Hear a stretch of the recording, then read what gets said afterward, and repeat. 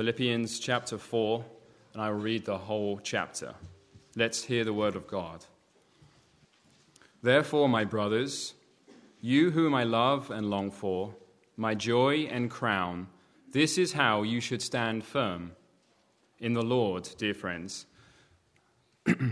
I plead with Euodia and I plead with Syntyche to agree with each other in the Lord. Yes, and I ask you, loyal yokefellow, to help those women who have contended at my side in the cause of the gospel, along with Clement and the rest of my fellow workers, whose names are in the book of life. Rejoice in the Lord always. I will say it again. Rejoice. Let your gentleness be evident to all. The Lord is near. Do not be anxious about anything, but in everything, by prayer and petition, with thanksgiving, present your requests to God. And the peace of God, which transcends all understanding, will guard your hearts and your minds in Christ Jesus.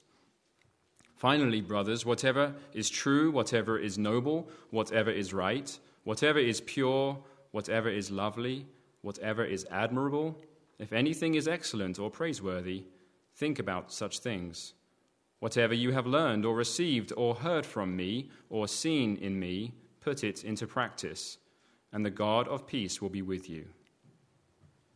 I rejoice greatly in the Lord that at last you have renewed your concern for me. Indeed, you have been concerned, but you had no opportunity to show it. I am not saying this because I am in need, for I have learnt to be content, whatever the circumstances. I know what it is to be in need, and I know what it is to have plenty. I have learned the secret of being content in any and every situation, whether well-fed or hungry, whether living in plenty or in want. I can do everything through him who gives me strength. Yet it was good of you to share in my troubles. Moreover, as you Philippians know, in the early days of your acquaintance with the gospel, when I set out from Macedonia, not one church shared with me in the matter of giving and receiving, except you only. For even when I was in Thessalonica, you sent me aid again and again when I was in need. Not that I am looking for a gift, but I am looking for what may be credited to your account. I have received full payment, and even more, I am amply supplied, now that I have received from Epaphroditus the gift you sent. They are a fragrant offering, an acceptable sacrifice, pleasing to God. And my God will meet all your needs according to his glorious riches in Christ Jesus. To our God and Father be glory forever and ever. Amen. Greet all the saints in Christ Jesus. The brothers who are with me and send greetings. All the saints send you greetings, especially those who belong to Caesar's household. The grace of the Lord Jesus Christ be with your spirit. Amen. Brother, come and preach to us. I want to bring you greetings from Grace Fellowship Church in Toronto. They are praying for you today, and I am just so thankful. You, of course, were a part of the formation of that church by your prayers and your help 22 years ago, which, as I was reflecting, looking around the room today, so many of you were here in those early days and praying along with us that the Lord might do something, which he has done. I was very thankful for the connection to Toronto today. Sam, what was the name of the second hymn we sang? I can't recall the title. Was it? I think it was maybe that was it. Is that the one that speaks about his providence now? Yeah. So if you look at it, it's written by Margaret Clarkson, and Margaret was just passed away a few years ago. She lived in Toronto her whole life. She also wrote a hymn called "So Send I You," and then she wrote another hymn called "So Send I You." And the reason she did that was because in the first one, if you see the earlier edition, it's kind of a guilt-ridden, like, we're the worst people in the world, we really should take the gospel to the ends of the earth. And then she was introduced to the doctrines of grace and God's providence overall, and she felt quite bad about her hymn. And so she wrote a second one, and some hymnals have them side by side, and you can read them, and you'll find them to be quite strikingly different. The second one's much better. So I saw Margaret's name there today, and I thought, thank you for planning for that connection to Toronto. I want to thank you, brother, for that. We, as a church, survived COVID. Our COVID was about 2 years long with restrictions and other things. And not only did we survive, I feel like the church thrived through that time. And yet at the same time, not without all its troubles and difficulties, as I know we all face. We have an enemy, don't we? And we have the flesh to deal with, and we have the world against us. And Satan is always trying to find some way to wreck everything in the Church of Christ. It's a little bit like life. If you're a Christian and you're just seeking to live a faithful life, I mean, we know God is at work. We just sang about His great providence, and we have moments of great confidence and trust in Him and what He is doing. And then we find these other times in our life all kinds of reasons to fret, to grumble, to be discontent with how things are going. We think things like, if I just had more money, or if I could just find a spouse, or if if somebody else was president, or if somebody else wasn't president. I mean, we just kind of have all these things that we think, if this would happen, then I would finally be happy. Then I would finally be content and satisfied. That's what we think, and of course, it's utter nonsense. Because when we think that a change of circumstances is going to bring us true soul contentment, we've put all our confidence and hope in the wrong places. So you might be asking this morning, is there a secret to staying content? Thanks for asking. Yes, there is. And the apostle shows it to us in Philippians chapter 4. So if you have your Bible open there, please keep it there. And what I want to argue for this morning is this: true delight in God, the true treasuring of Christ, maintaining intimacy with Christ, will eventually result in contentment in your life. Okay, that's what we're going to try to show from Philippians 4. That true contentment will be found as I grow in my real, authentic union with Christ. So you may want to begin thinking, am I a content person? Am I satisfied? Am I generally happy? Am I soul satisfied regardless of what's happening in the outside world? Let's look at Philippians 4. We'll start in verse 10.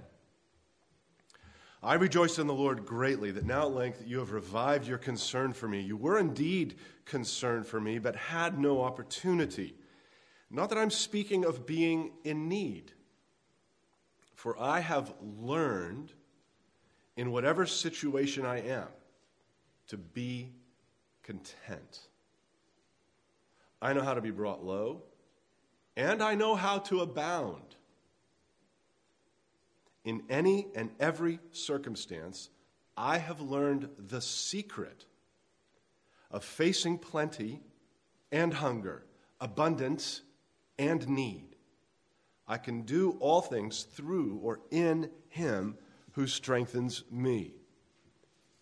Now let's just work from the back up for a moment. Let's look again at verse 13. I can do all things through Him who strengthens me. Here is the much misused verse that unlocks the great mystery of contentment. If you think Philippians 4:13 is something you should put as a plaque in your workout room, you're not understanding what this is about. I can do all things. No, that's not what we're talking about. I think we're really helped here if we look at that word through. So that word through can be translated different ways. The different English translations, either it's through or in.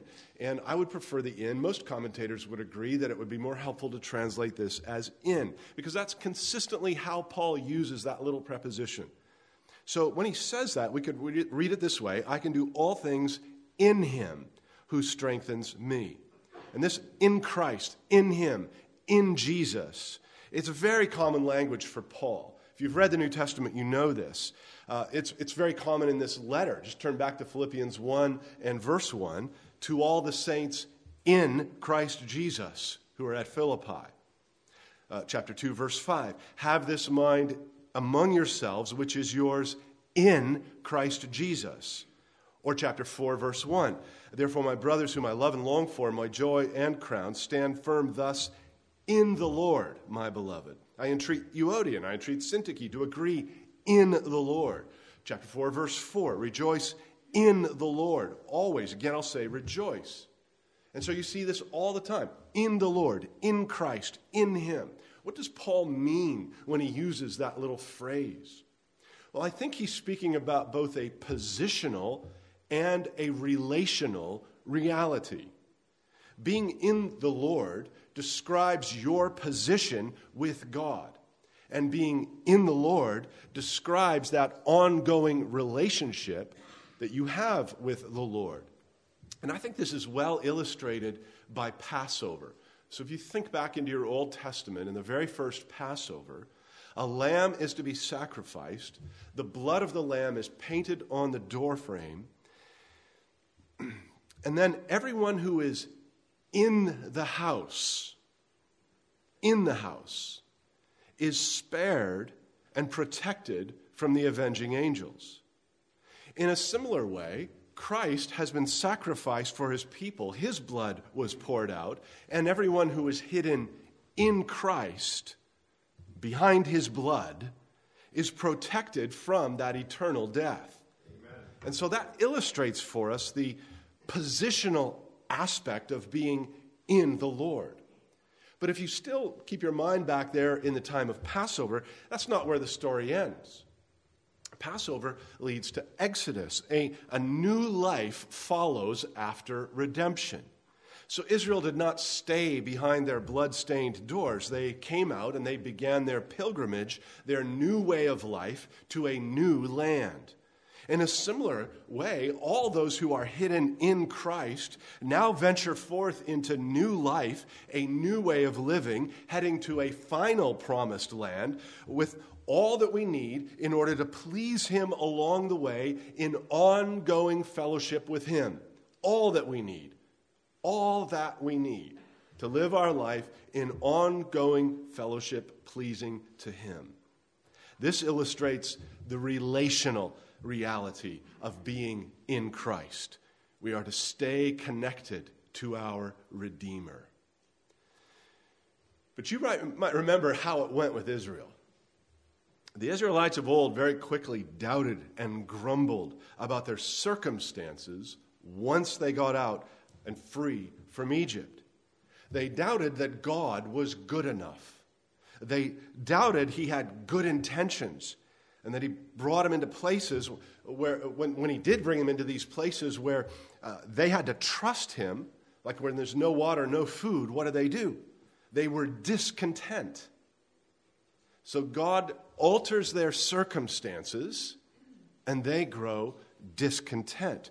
In other words, God was not enough in their evaluation. He was not their primary delight, which means that their contentment was dependent on circumstances. We need a change in circumstances in order to be happy. We need a change in our surroundings in order to be content. They had God. And they're thinking, we'd like a nice steakhouse. Thank you very much. Even after God provides manna in the wilderness, Numbers chapter 11, verse 5, this is what Israel says. We remember the fish we ate in Egypt. What's Egypt? The land of slavery, the land of enslavement. We remember the fish we ate in Egypt that cost nothing, well, just your lives, the cucumbers, the melons, the leeks, the onions, and the garlic, but now our strength is dried up and there is nothing at all but this manna to look at. That sound familiar, friend? Ever find yourself anxious to change your circumstances so that you can finally be happy? What if there was a way to be content regardless of your circumstances? I think that's exactly what the Apostle Paul is modeling and teaching us in Philippians chapter 4. He's taking this opportunity to thank the Philippian Christians for their support of him as a kind of canvas upon which to paint this truth. True contentment comes as you find your delight in God. Amen. And he describes three things we have to do. I like it when he tells us what to do, because I can't figure things out on my own. So here's the first one. I'll give them to you. You've got to, first of all, properly define need. You got little kids, especially around Christmas time. I need a Nintendo Switch. I mean, I need it. I do not think we are thinking about need the same way. Look at Philippians chapter 4, verse 10. I rejoiced in the Lord greatly that now at length you have revived your concern for me. You were indeed concerned for me, but you had no opportunity. What's Paul doing here? He's treading very carefully here because he wants to thank the Philippians for their financial gift to support him. They'd supported him in the past. They're doing it again now, and that's great. But look at what his very next words are in verse 11. Not that I'm speaking of being in need. Paul says, I'm super grateful for your generosity, but I want you to know that even if you hadn't been generous, I would have been fine. The fact was, to the outward eye, Paul was not fine. He was in great need. But he wants these brothers and sisters in Philippi to know that at a very fundamental level, he was totally content. Even when he was missing money or food, whatever their gift was to him, he was fine. And that's kind of crazy because Paul says he is not in need. And what he's saying by that is he's saying, not that kind of need. I wasn't at that level of need. I mean, the man is in prison, and prisons of his day are not like prisons of our day. You may just go hungry unless somebody brings you food and water. And yet he's telling them, I'm not in need. So when Paul is talking about need here, it is at a very fundamental, very core of his being. He is saying, I lack nothing. We might look at his life and think we would expect him to say, I need a bed, I need some food, I need some water, I need to get out of this prison. But at the very, very core of his person, he says, I am not in need at all. So we've got to define need the way Paul does, as something fundamental to our human existence, something that is akin to the source of life, which leads us to the very next thing. The second thing we have to do, first we've got to define need right. Second, we've got to define contentment right. Philippians 4:11, not that I'm speaking of being in need, for I have learned in whatever situation I am. Pause. Whatever situation I'm in. I've learned in whatever situation I am to be content. Paul says, I live in a state of perpetual contentment. It's never flustered, it's never flabbergasted. It is just constant. The word that he uses here for contentment would have been broadly known by people, but he's using it in a kind of different way. The ancient Stoics were the ones who invented this word, and they were speaking about contentment as being completely self-reliant. The Stoics were those who would say, I don't need you and I don't need anything. And it was a kind of total indifference to circumstances. But it was all based on self-reliance, the self-made man. I am untouched by whatever comes around me. And so we use that word. He's a real Stoic. Nothing flusters him. Well, that's not what Paul is doing here. What that is not entirely different from the fatalism of, say, Islam. Like, whatever is going to happen, Allah is going to do. What can we do? Whatever's going to happen is going to happen. Or Doris Day, for that matter. Que sera, sera. Whatever will be, will be. I mean, there is a grain of truth to this. Our God is in the heavens. He does whatever he pleases. But what's missing from the Stoics and what's missing from the Muslims is relationship. We're not pawns on the chessboard of some distant deity. If we are Christians, we're brothers and sisters of Christ. We are sons and daughters of God the Father. The Holy Spirit dwells within us. We have a real and a dynamic relationship with the person who made everything. So the contentment that Paul describes here is not just dull resignation to predetermined outcomes. That's called fatalism. There's something far deeper going on with this man. He's telling us that the circumstances of life have zero impact on his contentment. He's not a fatalist. He's not some unfeeling, self-absorbed hermit. He is content. He is satisfied. He's happy, if you will, in the Lord. He's not some self-sufficient stoic. Paul is telling us something about himself that is far deeper and far more joyful than that. In fact, sometimes people say the whole letter of Philippians is about joy. But here's the deal. He wasn't always that way. He had to get there.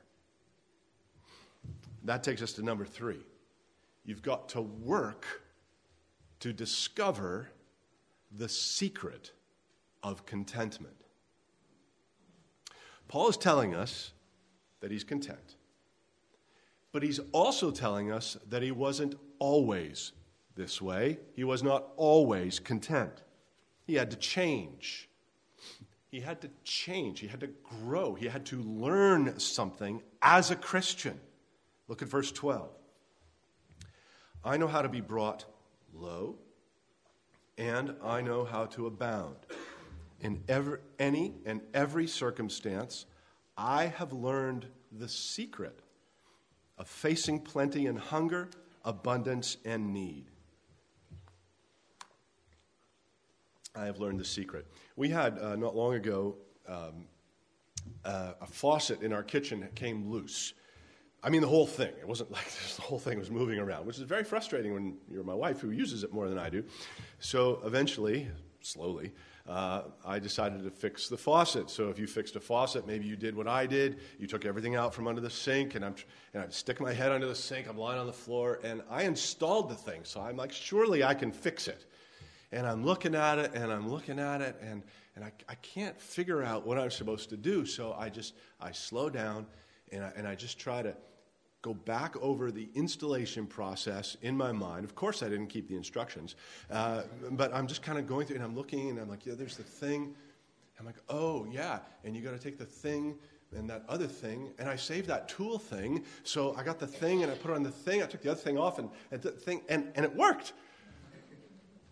And I was very content because I had discovered the secret. Now, Paul says, I learned the secret of facing plenty and hunger, abundance and need. I learned the secret of contentment. It's the only place in the Bible this word is used. It's one word in the original language. I have learned the secret. It's just one word. And it means I have inside knowledge. Something has been revealed to me. I understand something that other people do not understand. And when Paul says that, he's not elevating himself in front of us. He's telling us something. He's not bragging. He's discipling. This is something he wants every Christian to understand and to share in. And by saying that he learned the secret, he's indicating that being content in any circumstance is not automatic. Which means a person might be saved of God. They repent from their sins and believe on the Lord Jesus Christ. Have you done that? And then you are saved by God, but you may go through your entire Christian life never learning contentment. How sad. What was your contentment like, let's say from March 2020 to today? One of the things that concerned me in my country, I'll talk about my place for a while. I talked with a lot of Christians during the hard parts of the pandemic who were very angry. I talked to some Christians who felt they were being directly persecuted, and they were very angry, very anxious, sometimes despairing, sometimes raging. This was perplexing to me because everything I see in my New Testament about Christians being persecuted resulted in their joy. You noticed that before? And so it was an interesting season for Christians in Canada. And out of some of that rage and some of that despair, there was even some grumbling and some complaining, like a certain group of people wandering in the wilderness for 40 years. And I wonder if that maybe caught you by surprise too. I'm not going to try and be a prophet about COVID, but I do think that COVID helped expose something in the churches in my neighborhood, expose something in me. That maybe we thought we were content and satisfied in God, when in reality we were mostly content and satisfied in our circumstances. And when the sovereign God that we just sang about chose to alter our circumstances, we were very discontent. In other words, we didn't know the secret. So what's the secret? Paul tells us, verse 13, I can do all things in him who strengthens me. This is all about contentment. What does it mean? Paul is speaking here about our position and our relationship with God through Christ. Once that position is secure through repentance and faith in Jesus, we increasingly submit our entire life to Jesus, depending on him in everything and for everything. And those who are positionally in Christ now live out their lives in dependent relationship upon Christ. They're in Christ. And of course, this is exactly what Jesus taught his disciples in a place like John 15. Abide in who? In me. And I in you. As the branch cannot bear fruit by itself unless it abides in the vine, neither can you unless you abide in me. I am the vine, you are the branches. Whoever abides in me and I in him, he it is that bears much fruit, for apart from me you can do nothing. Abide in me, abide in the vine. Stay, remain, continue on in the vine. That's a positional and a relational reality. When you are born again, you are positionally put in Christ, so identified with Jesus that all of his life is credited to your account. That's you hiding in the house with the blood that covers the doorposts. But you are also brought into a real and ongoing relationship with Christ. And he's your superior in every way. So it is not a relationship of equals, but one of dependence. You are to depend on him for everything, just like Israel ought to have depended on God for water and food in the wilderness. Are you married? Have you been married? Ever experienced some dry times in the relationship when you feel distant to that spouse? When that relational distance creeps in, you are no less positionally connected to them by marriage. You may be relationally distant, but you are positionally one with them. And Paul is saying, friends, I've found the secret. The secret is to stay relationally connected to God, to find my soul's happiness in him moment by moment. Would you be happy in a marriage if your spouse lived on another continent? There was no FaceTime, Zoom calls, letters, or anything, and for years and years and years and years, there was no communication between you? Would that be the joy of your life in your marriage? Of course not. Is that what your relationship with Christ is like? Paul is teaching that the secret to contentment is to keep investing in the relational aspect of your position. Jesus said, apart from me, you can do nothing. Paul says, in Christ, I can do everything. Those are the same statements, friends. One's negative, one's positive. And because of this, Paul says, I am able to remain content, spiritually happy, if you will, whether it's hunger, need, humiliation, or overflowing abundance, a full belly, and having more than enough. He takes the two ends of the physical needs spectrum and thus includes everything in between. And he says, as far as my contentment goes, I remain unaffected by these external things. I don't get happier when I have a steak in the freezer, and I don't get depressed when I have to skip a couple meals because there's nothing to eat. Why, Paul? Because everything I do in life, I am doing in Christ. I do all things in Christ. I do poverty in Christ, riches in Christ, hunger in Christ, feasting in Christ. I do them in Christ. I do welfare in Christ. I do inheritance in Christ. I do childbirth in Christ. I do the loss of a child in Christ. I do getting a raise in Christ. I do losing a job in Christ. I do health in Christ. I do cancer in Christ. I do all things in Christ who empowers me. And since I am doing all of life in Christ, I am totally content. And you can be too. Why? Look at verse 19. My God will supply every need of yours according to his riches in glory. Where? In Christ Jesus. Kids, have you ever gone fishing? I have an associate pastor who fishes all the time. And he tells me that when you go fishing, you should always use live bait. I quote, live bait is better 10 out of 10 times. I think fishing is weird. If you do it, that's up to you. It's fine. You could just go to the grocery store and buy a salmon.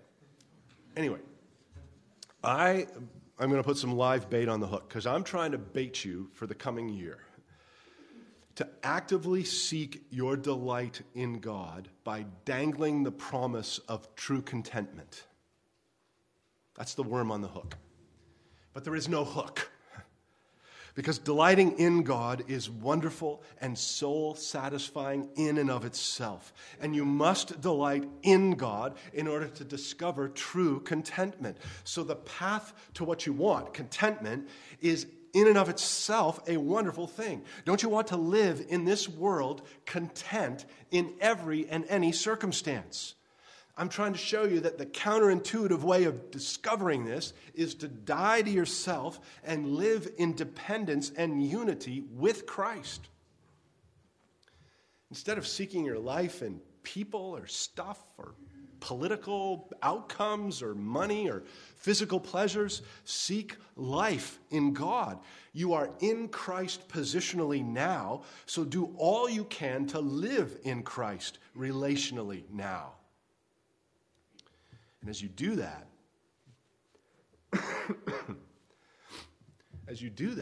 you will discover the deep soul contentment that doesn't require liquor or pot or sex or Bitcoin or this person to act a different way to find real soul contentment.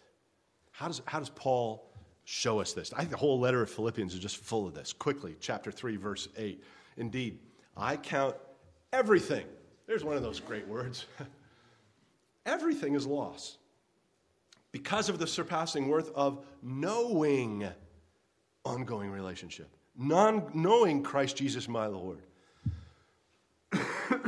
For his sake I have suffered the loss of all things and count them as rubbish in order that I may gain Christ. These are relational terms. Paul's whole existence is tied up in knowing and loving God through Christ. And thus Paul turns to the Philippians and he tells them to pursue the same thing. Look at chapter 4, verse 6. Do not be anxious about anything. It's amazing, these comprehensive words that Paul throws around, right? Don't be anxious about anything, nothing at all. But in everything, by prayer and supplication with thanksgiving, let your requests be made known to God, and the peace of God, which surpasses all understanding, will guard your hearts and minds in Christ Jesus. Does that sound like contentment to you? A peace that you cannot humanly manufacture that comes as a result of communion with God in prayer? Sounds a lot like contentment. So Paul is telling them to strive after, to run after, to diligently pursue this ongoing relationship or delight in God. Go back to chapter 2, verse 12. Therefore, my beloved, as you've always obeyed, so now, not only as in my presence, but much more in my absence, work out your own salvation with fear and trembling, for it's God who works in you both to will and to work for his good pleasure. Do all things without grumbling or disputing. Do all things, like COVID. Like your car breaking down. Or if you're in Toronto, trying to get 5 miles within 10 minutes. All things. Do them all without grumbling or disputing. We've kind of come full circle here, haven't we? Discontent people complain. Discontent people grumble. Discontent people whine. Discontent people get angry. But those who delight in God are content. They're unaffected by their circumstances because they are happy in the Lord. Poverty, prosperity cannot touch their happiness, their satisfaction in God. And absolutely none of this would be within our grasp apart from Christ. This is why Paul says in Philippians 3:10, it's to know him and the power of his resurrection. That's the goal of my life. He's not out to know about a dead prophet. He is out to know in ongoing, unending relationship a resurrected Savior, a living man. His God and his delight. Christ's resurrection from the dead opens the door for us to live our lives in the power of his resurrection. Dead to sin, alive to God.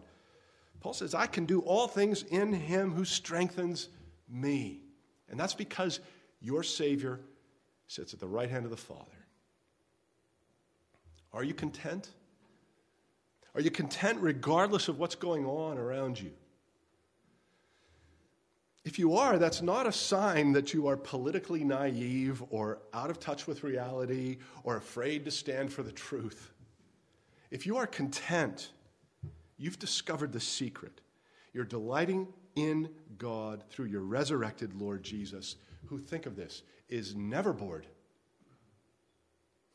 never frustrated, never unfulfilled. So the more you live your life in him, the more you become like him, content, happy in the Father, regardless of circumstances. May God make it so for us all. Let me pray for us.